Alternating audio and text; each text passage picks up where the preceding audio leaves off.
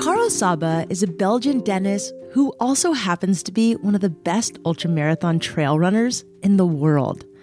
But when Karel started running, he wasn't trying to break records. In fact, he didn't even know that trail running was a sport.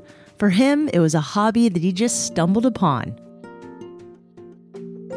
I just always went into the forest, and if it was a single track, I would enjoy it a lot more than running on concrete. So I'm not the type of runner who is very focused on heart rates and interval training and track training and things like that. I always go into a forest and then I let my mind wander and I let my legs wander and for me that's the perfect escape.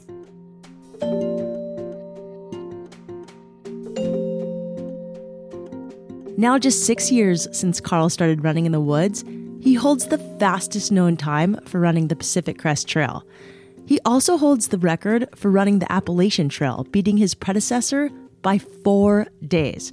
Pretty impressive for a full-time dentist. I'm Shelby Stanger, and this is Wild Ideas Worth Living. Most champion-level athletes train their whole lives to break records. But Karel didn't even start running until he was 24 years old. Don't get me wrong, he enjoyed playing soccer, but he was not a record-breaking athlete. When Karel started working full-time as a dentist, he decided to look for an individual sport that he could do anytime, anywhere. When you study to become a dentist, I mean, you're a student. I was studying in a fun town. You go out a lot and then you work a bit and you learn the dentist profession. But then actually starting to work full-time as a dentist, I was impressed and surprised after 3 months, like, whoa, this is intense. You know, it's 10 hours a day in a very, very small area. You need to be focused. You need to be delivering high quality. And so then I realized, okay, running is perfect for me. I just have to put on shoes and I can go out into the trails and have a good time. And that way I could enjoy my dentist profession a lot more, and I would be a lot more healthy as a person. At one day I remember I said, okay, I'm going to run half a marathon, and I did it, and it felt fine, and I wanted to do more. So it's always been like that, and I've kept on increasing the distances. And the first time I ran 70 kilometers, the day after I was ready to do it again. And I didn't know that was something that I had in me. That's how I evolved into extremely long distances, and I'm still enjoying those the most. 70 kilometers is about 44 miles. That's pretty freaking far to run. What's even more remarkable is that Karel didn't feel sore or tired afterwards. When he realized he could run these super long distances, it dawned on him that he could go after an old dream. He could finally do the entire Pacific Crest Trail, also known as the PCT.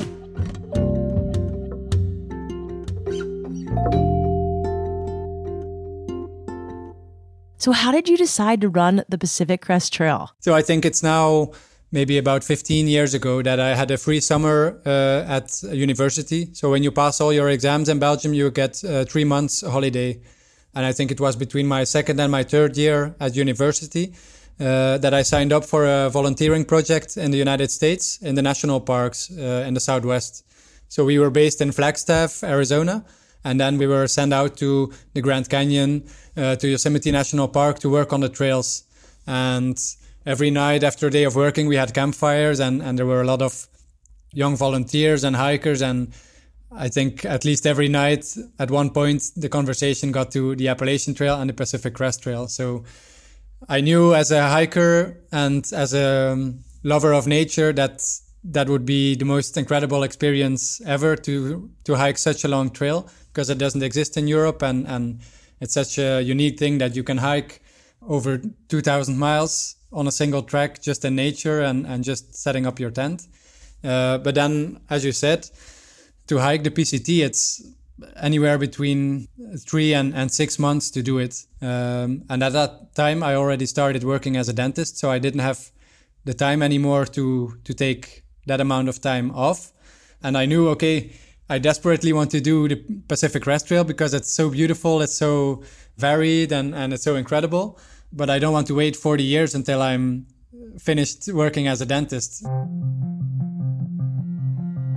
And then I started discovering ultra running, and I discovered that I was loving that and I was good at it. So then I decided, okay, what if I could run the PCT?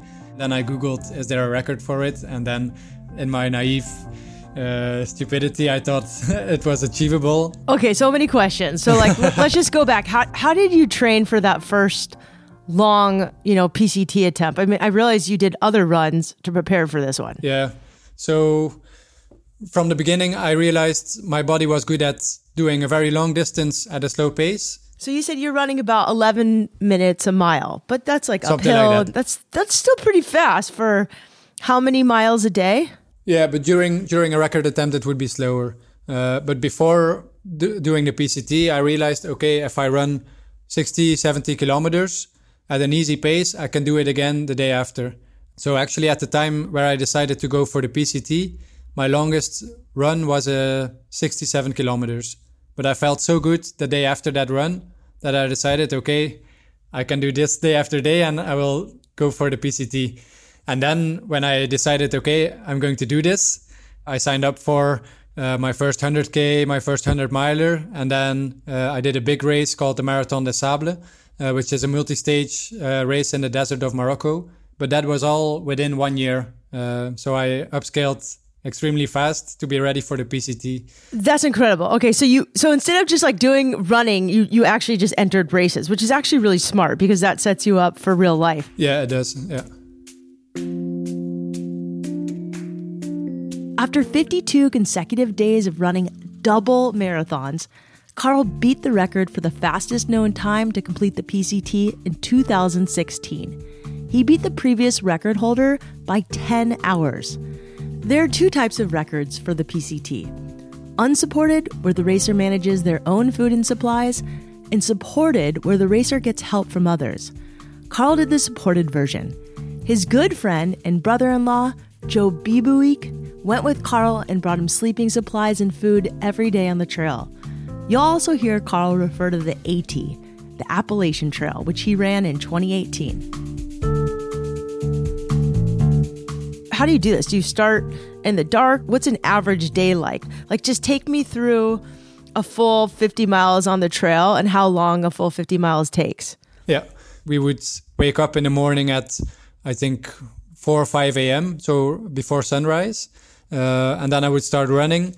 And then my friend, Joe, would always sleep in a tent. So he would pack up the tent, hike to the car, drive around the car to the next place, hike in, because the PCT isn't crossed by that many roads. So he always had to hike in towards me.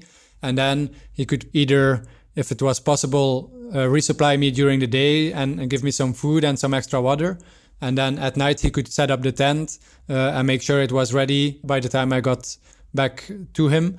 And then we would sleep in a tent and repeat it the day after. And so usually my days were anywhere between 14 and 24 hours every day. Wow, that's wild. And then when you camped, did you have like a nice tent and a nice like sleeping pad, or was it pretty minimalistic? Oh, yeah. You did? Okay. So Joe hiked in with a big backpack at the PCT, often with water, because we couldn't always camp near a water source. And then he had 2 sleeping pads, 2 sleeping bags. And then he could set up one tent, blow up the mattresses and set up camp. And then when I would arrive, I would have a dinner and immediately go to bed and sleep. Wow. Did you ever have a shower? Not often. During the PCT, I remember I had 3 showers during those 52 days. It was a very good feeling to have a shower. I bet. I read that when you ate, you actually ate running uphill. Is that true? Because then you are hiking and it's easier to digest. So every uphill I was eating. And then on the downhill you run more, so it's harder to eat. So what are you carrying for food in your pack that you're eating? Just bars and... It had to be as varied as possible, because if you have candy, you want potato chips. If you have potato chips, you want candy. So I had sweets, I had salty things, I had soda, I had just regular sandwiches, a big variation, so that all the time I had at least something that I was willing to eat, because during such a record attempt, I was at anywhere between 8 and 12,000 calories a day. So you have to eat all the time. So after 3 weeks, you don't want to eat anything anymore. And then you need as much different things as possible in your backpack. So you at least something you can still digest and eat. Wow. So you're just eating pretty much the whole time, every hour. Yeah. As much as possible. And then I remember during the PCT, like Joe put like a bunch of snacks next to my pillow, because I would wake up sometimes at night from my muscles cramping up.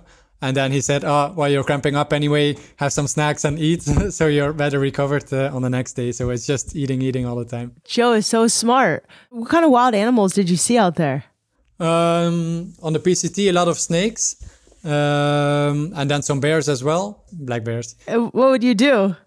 I would make a lot of noise and scare them away.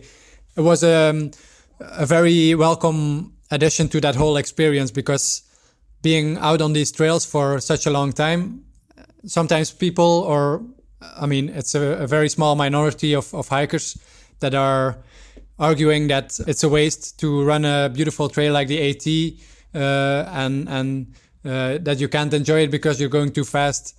But on the other hand, not many people are saying that, but on the other hand, because I'm having friends supporting me, I never had to leave the trail. So I was really becoming part of wildlife, and then having those bear encounters and hearing the animals, I could really become part of nature as well. And that was my feeling. And that is why I enjoy these long trails so much, because I could hear better. I could smell better as well. Like I could smell hikers before I saw them, just because your senses get stronger just smelling a day hiker because they had deodorant on and you feel like you smell it because it's out of place in nature. And to me, that was such a beautiful experience that maybe while hiking the trail would have been more difficult to accomplish, because you have to hitchhike out, resupply in towns.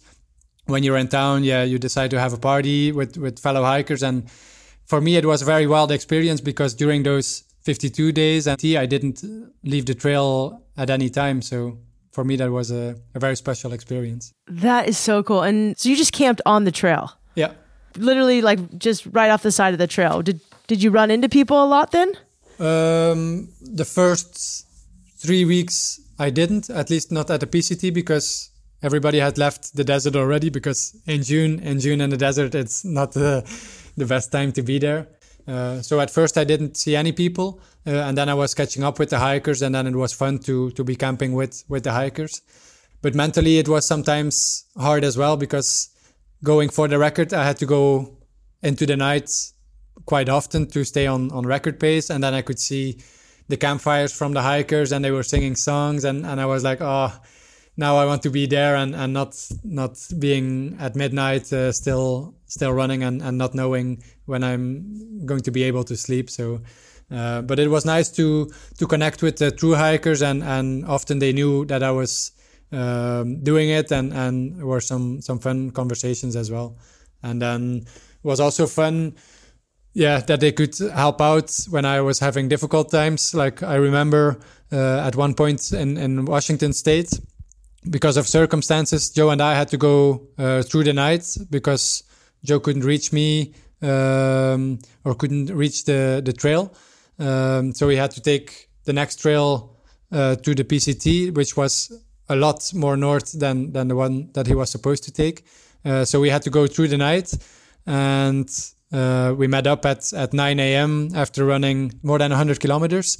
And then I remember that day where I slept 1 hour and carried on running again for the next day to stay on record pace, that 4 true hikers ran with me for like 3 or 4 hours with their backpacks just to keep me company and that's to talk. So cool. And I remember, it was my hardest day, but because of those guys, I could carry on and be happy again. And it was nice to talk to them. And so how did you and Joe keep in touch with each other? Was that hard? Yeah, often there wasn't any cell phone service. During the PCT, we did buy or rent satellite phones because it was just too dangerous to do without. But basically, yeah, we would know, okay, the next meetup is in 20 miles. And then we would have a very wide range of when I might make it there. I could have a good day and be there fast, and I could have a bad day or very rough terrain, and then it would take many hours. But we never had it that I was so late that Joe started getting worried, or he would just wait and have confidence that I would show up eventually, and maybe he would start hiking towards me or ask hikers, did you see Karel, or something like that. Karel also ran the PCT and the AT with a GPS tracker so that friends and family could see where he was. When we come back, Karel explains what happened to his feet after running 2,650 miles of the Pacific Crest Trail and how he mentally prepares for 1,000-mile ultras.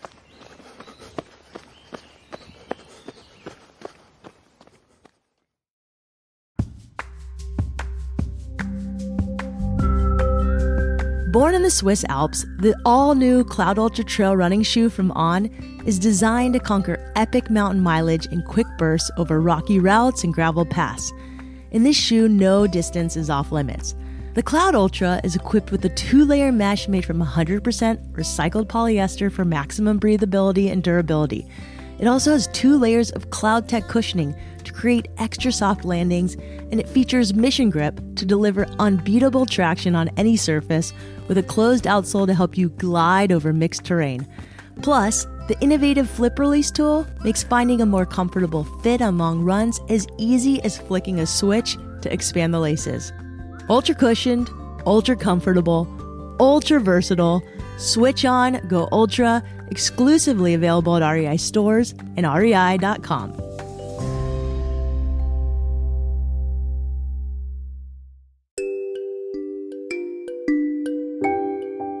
You can imagine that running thousands of miles took a toll on Karel's body.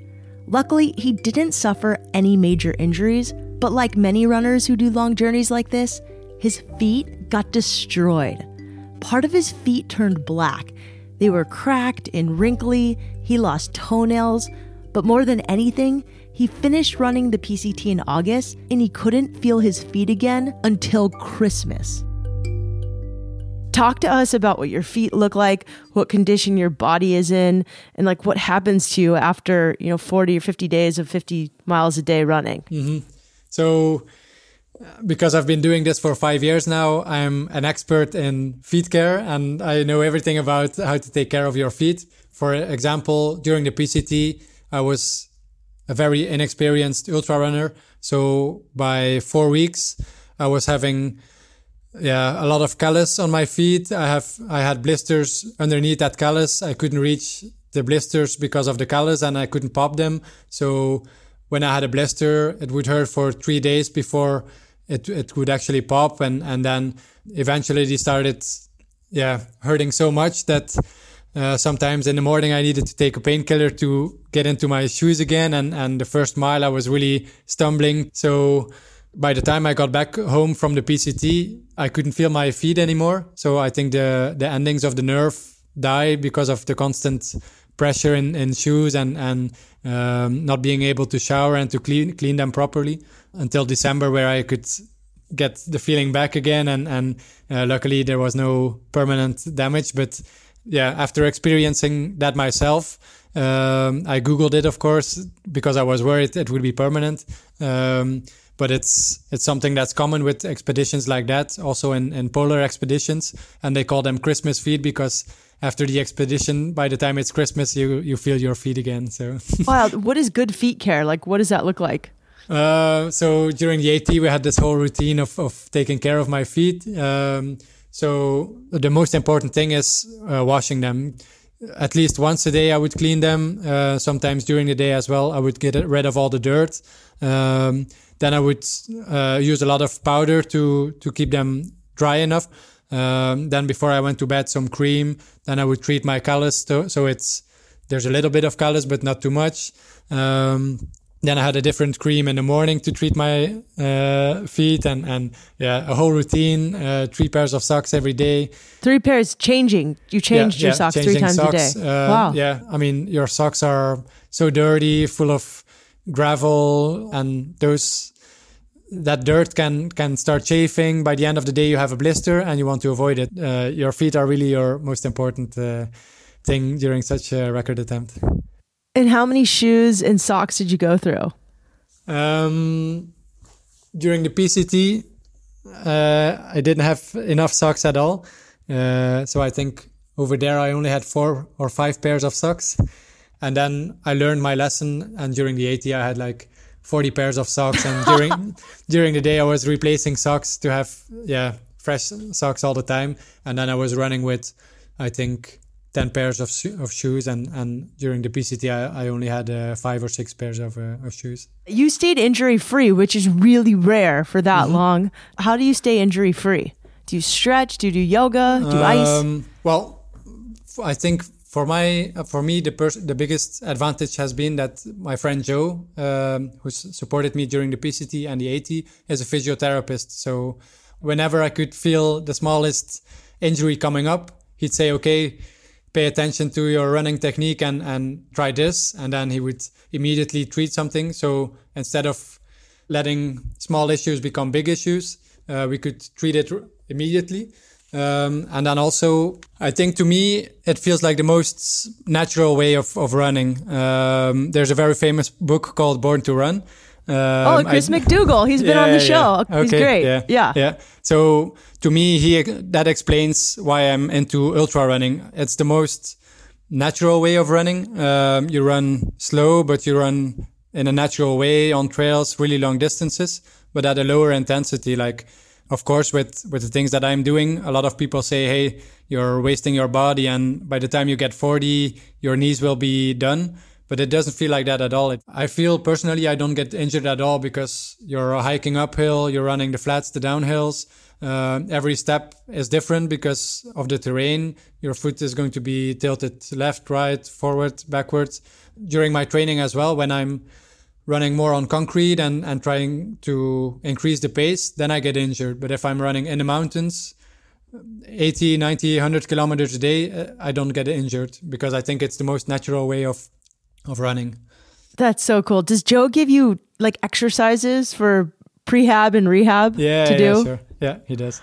So you actually follow them too? Yeah. I do my best because I know he's like, he's working with runners a lot and he knows what's going on and he's a very complete physiotherapist. Like if a knee would start giving issues, he wouldn't only look at the knee, but he would see my hip is tilted and then he would treat my something else to get the knee issue. It's always alignment. Like once you're out of line, everything else starts hurting.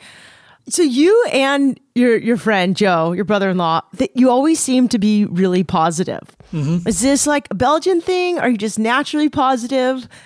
We were 2 guys at a place they love, which is the outdoors, and it was an adventure, and for sure we had a very hard time, but at every moment we would be happy that we were there, and even if it was hard and we didn't sleep, you could enjoy the scenery, you would have a nice sunrise, a nice sunset, you would have wildlife encounters. So even though it was very hard and painful at times, because my feet were, by the time I was running for 4 weeks, they were totally wasted, we could stay positive because, okay, we signed up for it voluntarily and we also knew every single moment that it's a luxury situation. We are healthy young guys being able to do what we want. We were on an adventure in nature. So we didn't feel like we had the right to be negative. So for us, it came natural, but it was the most important factor of being able to finish and to set the record. The fact that we were so positive and our interaction as well. I mean, being so tired and doing such long days, I could become maybe very tired and negative, but then Joe would be there to cheer me up and say, hey, Karel, just remember where you are running and what you are actually accomplishing, and we would cheer each other up. But Joe wasn't the only help you had on the trail, right? I remember on the Appalachian Trail, we were always starting at 3:30 or at 4 a.m. at the latest in the morning. And then the people living around the trail that were following the record attempt knew about it. And so often at 3:45, a local runner would be there with their head torches ready, giving snacks and then saying, okay, I can run 2 miles with you before I have to go to work later today. So those are the moments that you really appreciate being part of the running community as well as the hiking community. So a lot of fun moments. Thanks to Joe and the locals who ran with him, Karel crushed the Appalachian Trail record in 2018. He beat the previous record by 4 days, running an average of 53 miles a day for 41 straight days. Because of his record-breaking success, Karel was inducted into an even more elite running community. He was invited to run the Barkley Marathons. The Barkleys were a different story from Karel's previous record-setting runs. After only 4 days, he decided it was unfinishable. So you've done, the AT, the PCT, all these other ultras, and we get to the Barkley Marathons, which if people don't know, maybe you could just really quickly explain what those are. And obviously a movie recently just came out with you about you training for the Barkley Marathons and then competing in it 1 year. Yeah. So in short, the Barkley Marathons is a combination of ultramarathon and social experiment. So basically the setup is, let's create a race that's barely possible to finish and see what happens. So in the course of 35 years, only 15 people managed to finish the Barkley Marathons because it's so hard. You need to do 5 loops in very difficult circumstances with a lot of elevation change. The course is not marked. The weather is always very bad. And the concept of the race is let's create it so that it's barely possible to finish. And you're also doing like a scavenger hunt when you're doing the Barkley, right? So you're like trying to find things using a map, but it's a topographic map and you have a compass. A map and compass. And to prove that you've followed the exact course, there are 14 books that you have to find. And out of every book, you have to tear a page which corresponds to your bib number. And then after the loop, you have 14 pages and then you've proven that you've done the correct loop. That is so crazy. Yeah. Is there a safety measure though? Because it looked like you could have gotten really injured if you kept going. No.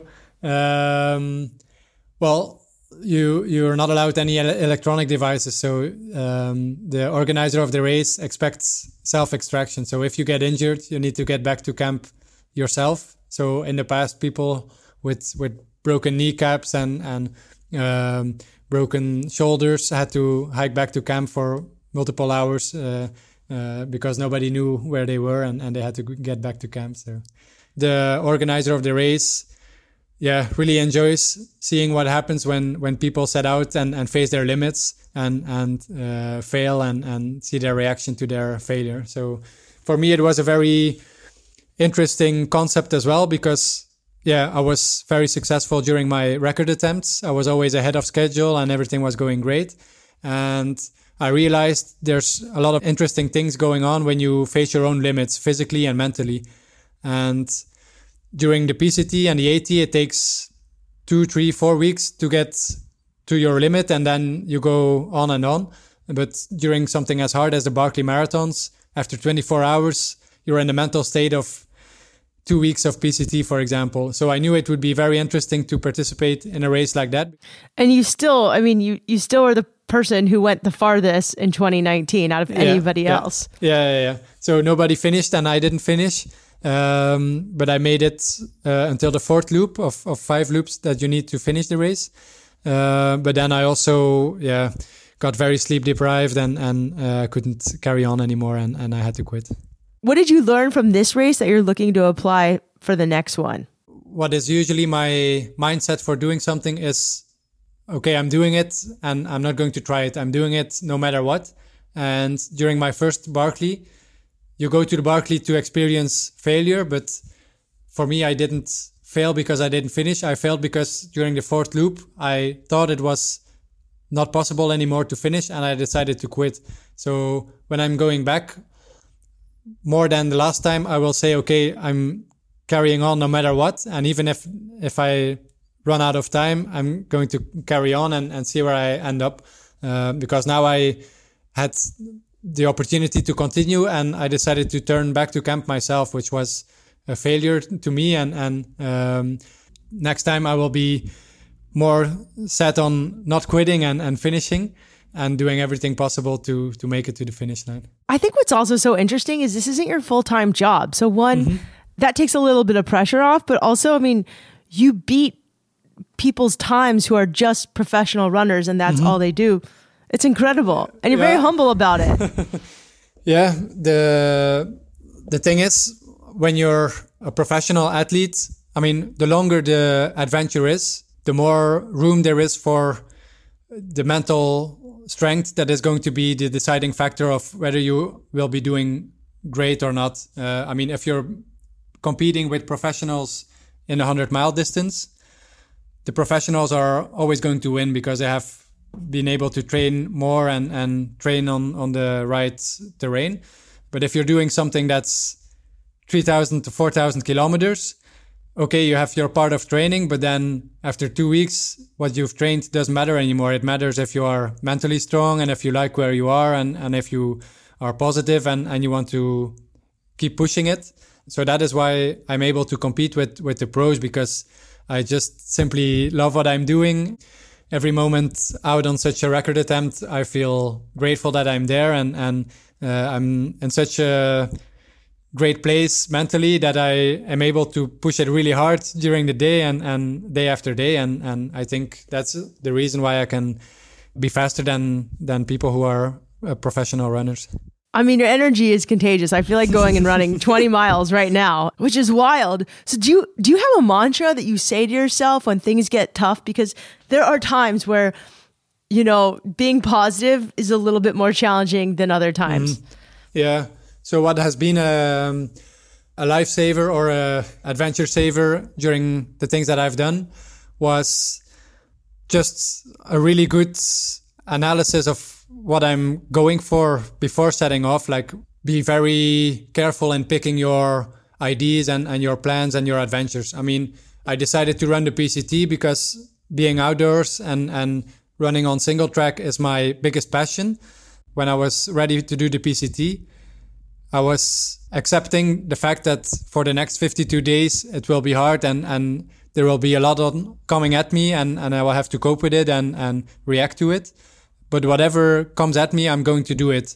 And in ultra running, that's a very important mindset, because if you have constant self-doubt and the constant opportunity to quit at one point, it's going to be mentally so challenging and it's a bug that goes on in your mind day after day. And I think if I would have accepted that during the PCT after 3 weeks, it would have been too hard and I would have said, okay, it's impossible to continue. But before setting off on the PCT, I said, okay, I'm doing this no matter what. If I need to run through the night to stay on record pace, I'm doing it. And removing that question of can I quit or not is such a life changer in an ultra marathon or in a speed record attempt, because it's so energy draining to be doubting, should I continue? Should I not continue? So that wasn't even an option. Quitting was just not an option. No, it wasn't an option. No. I love that. And it sounds like this is the same thing that you do on the Appalachian Trail, on the Barkley Marathons, everything. Yeah, it is. That's amazing. In life in general as well. I mean, before ultra running, I would have an idea and go for it and try it. And then at the first backset, I would quit and think, okay, it's not possible. But now when I'm doing something, whether it's starting a new company or something like that, before doing it, I decide, okay, what are the reasons that I can quit? And if those aren't met, I'm going to carry on and continue until I've achieved what I set out for.